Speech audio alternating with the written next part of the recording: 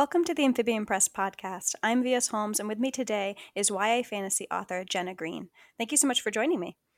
Thank you for having me. Just to give you guys a little glimpse of her book Reborn, I'll read the description for you. The marks on Lexiel's skin state that she is a reborn, someone who has lived before. As such, she must toil in the service to those who have only one chance at life. Sold at auction, she is fearful but accepting of her new life. Everything changes when she must save a young child from a fate worse than death. With the help of a new ally named Finn, she flees to the wastelands. There she struggles to survive while discovering more about herself, the world, and what it truly means to be reborn. And Reborn is available on Amazon.com, so definitely grab yourselves a copy. So let's just jump in and tell me a little bit about Reborn and also your inspiration for the story. So the story centers on Lexel, who is 16. Um, Unlike many other people in her society that are reborn, she's what's known as a late bloomer. So her marks don't appear till she is a teenager. Um, so she is thrown into slavery after having lived freely for a long time, which is very different than most people. And this is about her emotional journey, but also a physical journey into a strange new place, a dangerous place. Um, she's told that she is docile and accepting, but she has to challenge all that and become something she never was before. Mm-hmm. The inspiration came from a meme, actually, where someone was making fun of gingers, and I have a close friend who's a ginger, I'm one too, it's fine. and I was like, "Oh, there you go." I was like, "Why are they always picking on gingers?" And then it made me think about my own features and my freckles, which Mm-hmm. I've always hated, but um, so it kind of spun from there. Later on, after the book was finished and after it was published, I kind of realized that there was a different layer of inspiration to it that Mm-hmm. I definitely did not know at the time. In that my mom was diagnosed with cancer, and I wrote the first half of the book when she was sick, and the second half a couple months after she passed. So, Mm-hmm. this idea of being reborn, of having marks that show that you have a connection to the past, to those people who have passed along, it's all layered in there. But I didn't necessarily know all those layers at the time, or wasn't necessarily aware of all those layers at the time. But that's the joy of writing, in that Right. you kind of figure out some stuff as you go. Some stuff's planned, some stuff you figure out as you go, and some you realize later. You're like, oh, look at that. That's all connected. Mm-hmm. Yeah, I definitely think the writing process is like half, trying to tell the story you want to tell, and then also hearing the story that you need to hear in a lot of ways, even if we don't realize it. Oh, and characters always have a mind of their own. You've got one Yeah. thing planned, and then they go and do something else, and you're like, well, of course that's a better idea, but you could have let me know. Yeah, for sure. I also love that you brought up the freckles because that's something that I've sort of come to terms with too, because especially as I get older, like the more exposed to the sun I get, the more freckles I get. And I usually work outside, so it's like even more so. And I remember I had this boyfriend back in high school, and when I was like, "Oh, I'm excited, summer's coming, I'm gonna get freckles," and he just looked at me, he was like, "Ew," and I was like, "Excuse you." Aww. But it's funny, like the little things you don't necessarily think of as marks, like when you're a little kid, and then as you get older and you see how other people treat you based on those things, whether it's Yeah, freckles or your body type or whatever. exactly. Tell me a little bit about incorporating reincarnation into your story, because I think it's interesting that from the description it sounds like some people are reincarnated and some people aren't. So talk to me a little bit about that. It's more that, yeah, so it's that you've lived these previous lives, and then and in the book though, um it's not clear whether that's true or not, whether Hmm. um it's just an excuse to enslave a bunch of people. So there's characters that absolutely believe it's true, there's characters that Mhm. absolutely believe it's all crap and it's just an excuse. And then Lexel's somewhere in the middle where she hasn't really thought about it. But then as the book goes on, she starts to, and I won't give it away, she Mhm. starts to realize that maybe the truth is somewhat in the middle and that there is something to this. Um, she hears voices and there are these guiding cues from people that have come before, and just on a mythic level it's this idea that we have a connection to the past and the larger world, and it's quite beautiful. But um that they're punished for this is really interesting. Mhm. You would think that in some societies that would give them an advantage, but in this society, you're punished for it. It's a disadvantage. Mhm. Yeah, I mean, that it definitely almost seems, shamanistic in some ways, these people who have messages from somewhere else or some people else that we don't necessarily all have a connection to. But I guess also if I were in power, I'd want to control that too. Yeah. That's power. You always want to be in control. Yeah, yeah, for sure. Tell me a little bit about writing YA fantasy, because I know a lot of people have sort of talked about it being maybe a saturated market, which, I mean, as we all know, that doesn't necessarily exist. But what have you done to sort of make your own path in this market that is hugely popular, but also, hugely populated? So I started writing YA when I was a YA. For, for my Imagine series. I mean, it didn't get published till I was in my early 30s, but I first came up with the concept for it. I was 17. And then I was in my Hmm. early 20s, I think, when I started to kind of delve into writing it. So it's not like sat and said, hey, this is a good genre to go into.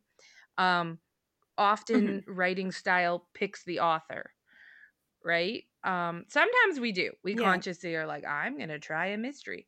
But more common is the idea that a story comes to you and then you choose to write it. And my characters just happen to all be teenagers. Um, I like fantasy. Uh, I read YA. I love YA. I do read adult books sometimes, but YA is way better. Yeah. It, there's just you can do more in it, you can do more with it, you have more freedom. It's YA is so complex because you think, oh, it's got a younger audience, you can do more things than they just believe it. Like, hey, you're a wizard, Harry. Okay, we accept that. And that's true, but also YA is read by more adults than children, or at least as much. So it's a very weird genre, if it is a genre. I've had arguments on whether it's a genre Right. or an age group or both. Hmm. And I don't know what the answer is. I think it's an age group and a genre and a style, and it's hard to define. Yeah. And Well, so it's just where my characters are. They yeah. just happen to be 16 or 17 or 15. Maybe I'm not really mature. I don't know. Yeah, right. I think that there was a discussion a couple years ago, I think sort of spearheaded on Twitter, but obviously like crushed the social media and whatnot, about all of the adults that are reading YA and the huge number of people who are gravitating towards it, even though, like you said, that there are a lot of people who are like, oh well, it's just for kids, it's less complex, and obviously that might be true for some stories, but as a whole, I think a lot of times, in those stories, usually they are these coming of age stories where you're discovering yourself, you're discovering that the world that you grew up in, isn't what you thought. Maybe it's less perfect, or maybe it's completely broken, and now you have to find a way out of it without the help of adults. And I know there's a lot of arguments where it's like, who's letting these kids do this stuff, and probably from a parent's perspective, like, yeah, that's a horrifying notion. But when we think about just being an adult, even, you always have those moments where you fall back and you're like, crap, I need to grow up. Like, um And I think when we gravitate towards these stories, even though they are technically directed at a younger audience, we're seeking that in ourselves. You know, our world isn't perfect. Our world is complicated and we need to find a way through it. And we don't always have help. And I think that's why those stories always resonate with us, regardless of our age. It goes back to fairy tales. Mm-hmm. Fairy tales had a purpose, and that was to show people in horrific, horrific situations and surviving. Mm-hmm. Uh, they were kids, the parents were dead or removed, and so they had to figure things out on their own. Um, that connects with YA in that the parents are either dead or they are absent. In The Hunger Games, Katniss's father is dead and her mother's kind of meh, and then she's removed from them. Mm-hmm. Divergent. I mean, chapter what? 1, 2, she's in another faction. Yeah. Parents are removed, right? My character in Reborn, her parents are dead, and other characters are just either have useless parents or they're removed from them, so that you give this character the opportunity to struggle but then survive. Mm-hmm. And that's very thematic. And YA is very thematic. You think Hunger Games, you think voyeurism, you think um, identity, you think so many things. And so YA is just very layered, and they can fit so many themes in it because of the pace. Mm-hmm. And the pace is so fast that it's enjoyable, and so you can slide those meanings in, but you're not distracted by them. You're just kind of absorbing them because that story is keeping you interested. Things are happening fast. That's why people like YA, Mm-hmm. is that there is description. There's very good descriptions, but it doesn't go on for 30 pages, Yeah. That's very true. right? Yeah. So there's just so much appeal to YA that it is YA, but it's Mm-hmm. universal. It's just that that's the character's age, that's their maturity level, but it's going to go 1,000 different directions from there. Mm-hmm.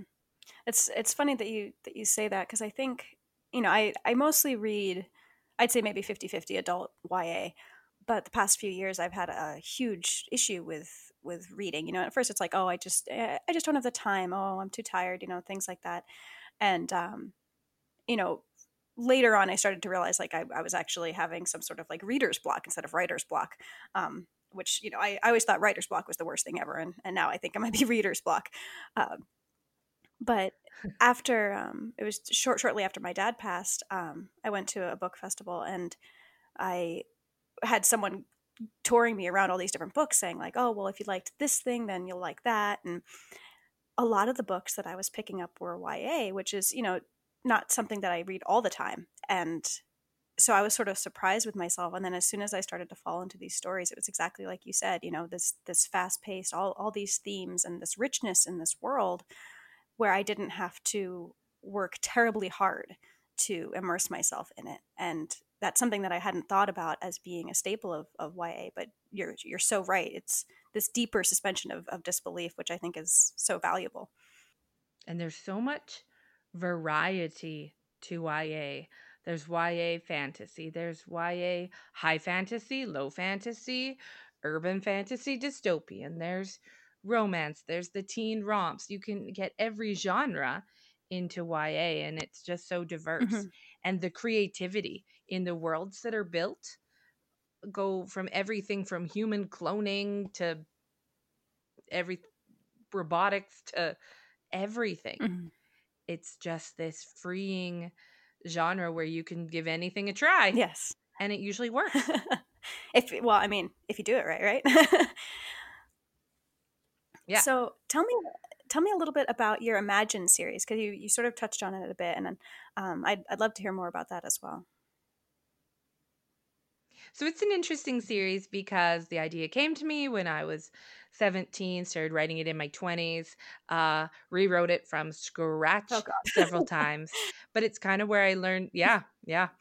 It's kind of where I learned to write. I didn't take a course. Hmm. I was an English major in university, but that's really studying literature and writing essays, not learning how to creatively write. Hmm. So I learned how to write with this series. It's unique that it's high fantasy because I don't read a lot of that. Mhm. So it's just though that the characters came to me, and I very much follow my characters. And so if a story comes to me, I just choose it, and I or it chooses me, and then I choose to write it. Um, and so it's it's a high fantasy, um, with magic, and there's no dragons, but there's lots of jokes about whether there is dragons. But it's two girls from Earth that are in this fantastical realm. And so that offers a whole different dynamic and often a lot of humor in that they don't know anything about castles or the feudal system or anything. Um, and you've got two main characters of two different ages. So you've got your surly redheaded teenager that's in disbelief about what has happened, and then you have your innocent bookaholic dreamer that's 10 and believes everything. And so there's an interesting dynamic between those two characters in how they view this new world and how they view what's happening and whether they believe it or not. And then, of course, when you have such an age difference between your characters, one takes on that older sister or motherly protective role, Mhm. which is a theme that kind of goes through a lot of my books. There's always that idea that you need to care for the younger. Maybe it's because I'm a teacher. I don't know. Mhm. But this idea that there's someone you do things that maybe you don't want to do or don't feel you have the strength for, but you do it on behalf of someone else that needs your protection or needs your care. Hey, I just realized that that was a connection in all my books. Look at that. Well, I was gonna ask you about themes, but Just realized it talking to you.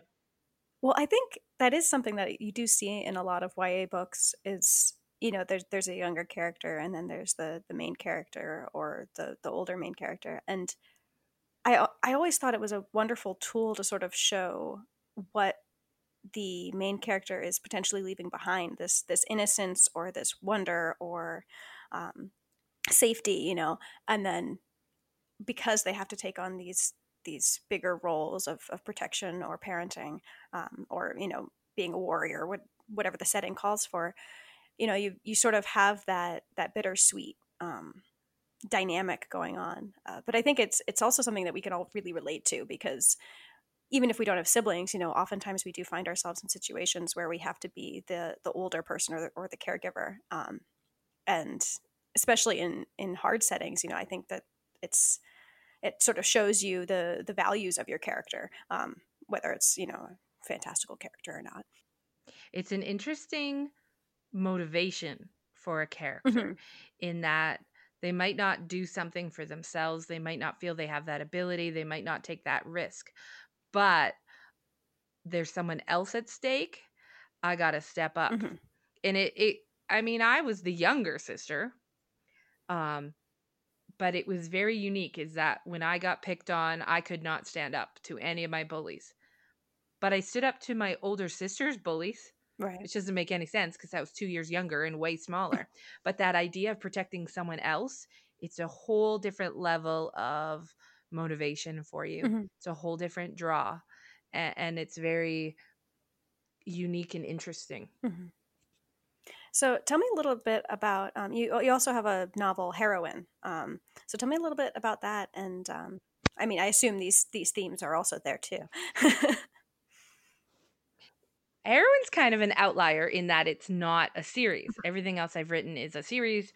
Even Reborn, I mean, the second book is at my publisher going through initial edits. So everything is a series, Hmm. and everything's fantasy.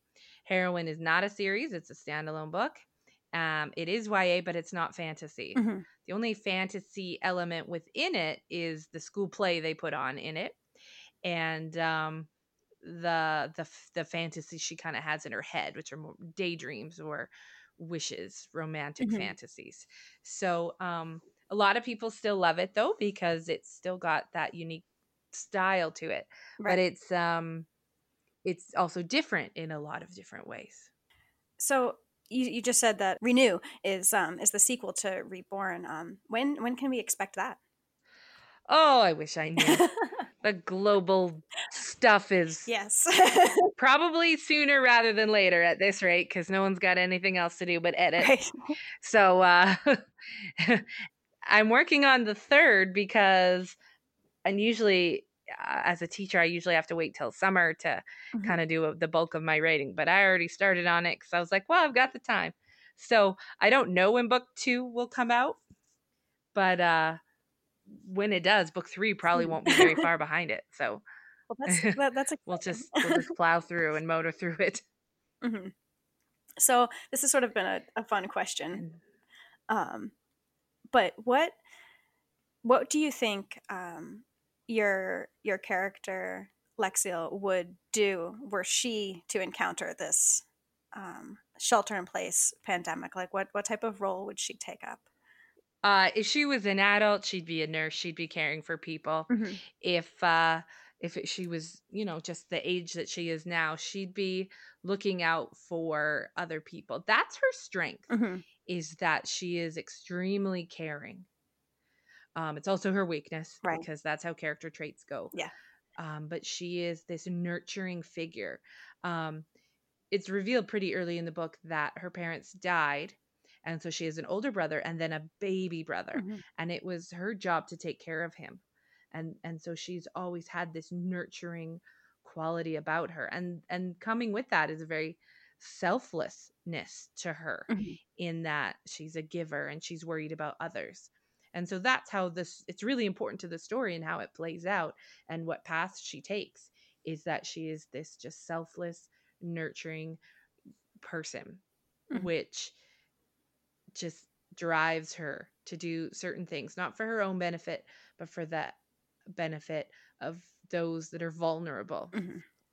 So she'd be rounding up children, she'd be helping, she'd be delivering groceries. We could use her. Yes, she would be very Hmm. helpful. So tell me a little bit about what's next for you. You know, you mentioned that you're working on the third book as well. But do you have more planned in the series? Are you hoping to sort of step out and do something new after this? The plan is to kind of wrap up a bunch of projects. So there's Reborn, the sequel Renew is at the publisher, and then I have to finish writing Restore, which is the third book, and then that will be it. That will be it. There'll be a trilogy. My Imagine Hmm. series, I have 3 out of the 4 books written and published. So I have to get book 4 written and published, and then that will finish up both those series.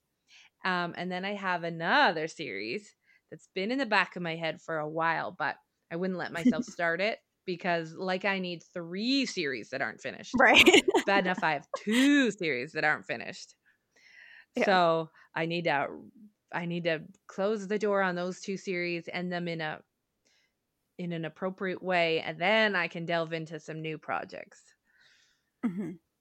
Yeah, I'm sort of in the same position as you. I just finished the final book in my fantasy series, and I'm wrapping up the last 2 books in my sci-fi series, and it's so exciting. But on the other hand, I was just telling one of my critique partners the other day, I'm like, this is the first time in a like pretty much since I started, writing professionally, that I haven't had like back burner drafts or like half finished work in progresses that I can, just fiddle with or dive into. Like now everything that's coming next is brand new. And that's so exciting but also utterly terrifying. Exciting and exhausting because Yes. if you've lived in a series for a while, you know character names and you know their background and you know what the scenery looks like. And in fantasies, as you would obviously know, Right. you have to build the world. What does Hmm. water look like? What do they eat? Where do they live? How do they dress? And it's exhausting. It's creative and Hmm. it's fun and oh, I love it. But it is tiresome and it's a lot of daydreaming and thinking without writing to so you know Hmm. what environment you're living in. And once you're in that series for a while, you know everything. And now you can just really work on character and plot. But starting a new series is exciting because you get to come up with all sorts of new stuff, but really tiring because you're like, oh, right, wait, what did especially with building Hmm. magical systems as I've often done. Okay, Hmm. wait, I got to make sure I don't confuse that. I can't change the rules. So lots of notebooks with lots of notes Yes. on locations, and yeah, especially for the Imagine series because there's so many characters and the land plays such an important role. So I have maps and diagrams and characters and species and all sorts of stuff. And it Mhm. sometimes I get confused. Sometimes I bring characters back from the dead and then my beta readers are like, "No, no, you can't do that." And I'm like, "Oh, I forgot. Yeah, I forgot that that happened. I better write better notes." I mean, you can, but you have to have, like, spells for that, right? You can, but Yeah. yeah, yeah. Oh, that's funny. Yeah, I'm sort of curious how my writing, like, speed and process is gonna change now that I'm stepping into new worlds because like you said, that a lot of the work isn't actually writing, and so I'm curious to see if I've learned anything in the past, like, 5 years of publishing. I find the first few chapters go a little bit slower and then you kind of get into the Yeah. groove. Yeah. Yeah, I'm hoping that's the case. I have allowed myself one pet project where I follow no rules. I do no outlining. Nothing is safe, and so I think that's going to be my sandbox for now. I'm a I'm a hybrid. People are like, "Are you a plotter or a pantser?" I'm like, yep. Mm. There's a plot, but it's gonna change." And oh, I have my best friend in the world. She sits down with me and we plot things out. And then as I'm writing, she'll read it. And her sister's always like, "Why do you read it? You already know what's gonna happen. Like, isn't it boring?" And she's like, "Nope, because everything changes every time." You don't know the way it's going to happen, right? Yeah, it'll happen in a different order or a different character will be doing it. And she's like, "Wait, what happened?" Hmm. I don't know. That character wanted to do it, okay? I think that's true. Like a lot of almost everyone who I ask that question of says I'm kind of a hybrid, and sometimes they're definitely more on one side than the other, and that's where the variance lies. Is the outlining happening at first, or is it happening towards the end, or whatnot?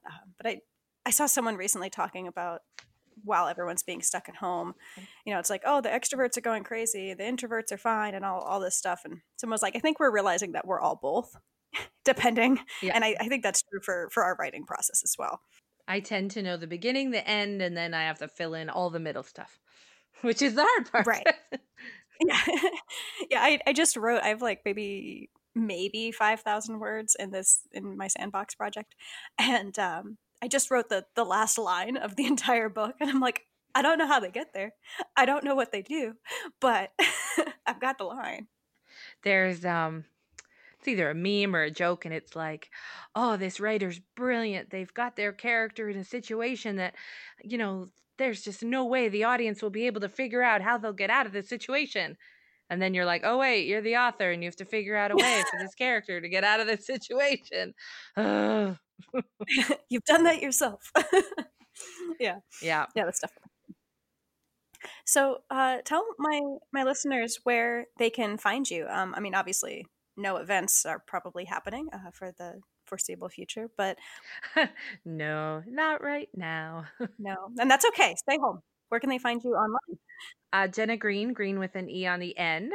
Amazon.com, Amazon.ca, on Twitter at jgreenwrites, Facebook, again, Jenna Greene with an E on the end, Instagram, my website, jennagreen.ca, the podcast Quill and Ink with Miranda O and myself. I think that's it. Awesome. And I think your books are also available as paperbacks as well. Yep. Can people order them through their bookstores, or is it just Amazon for now? Amazon or chapters. They're connected. So yeah, either one. Okay, awesome. Well, thank you so much for chatting with me today. It's a really fun way to break up the quarantine. Hear a nice, friendly author voice on the other end. Thanks for having me. And it was really fun learning about your series. Thank you so much. Yay! This has been the Amphibian Press podcast. I'm V.S. Holmes, and with me today was Jenna Greene. Thank you so much for listening.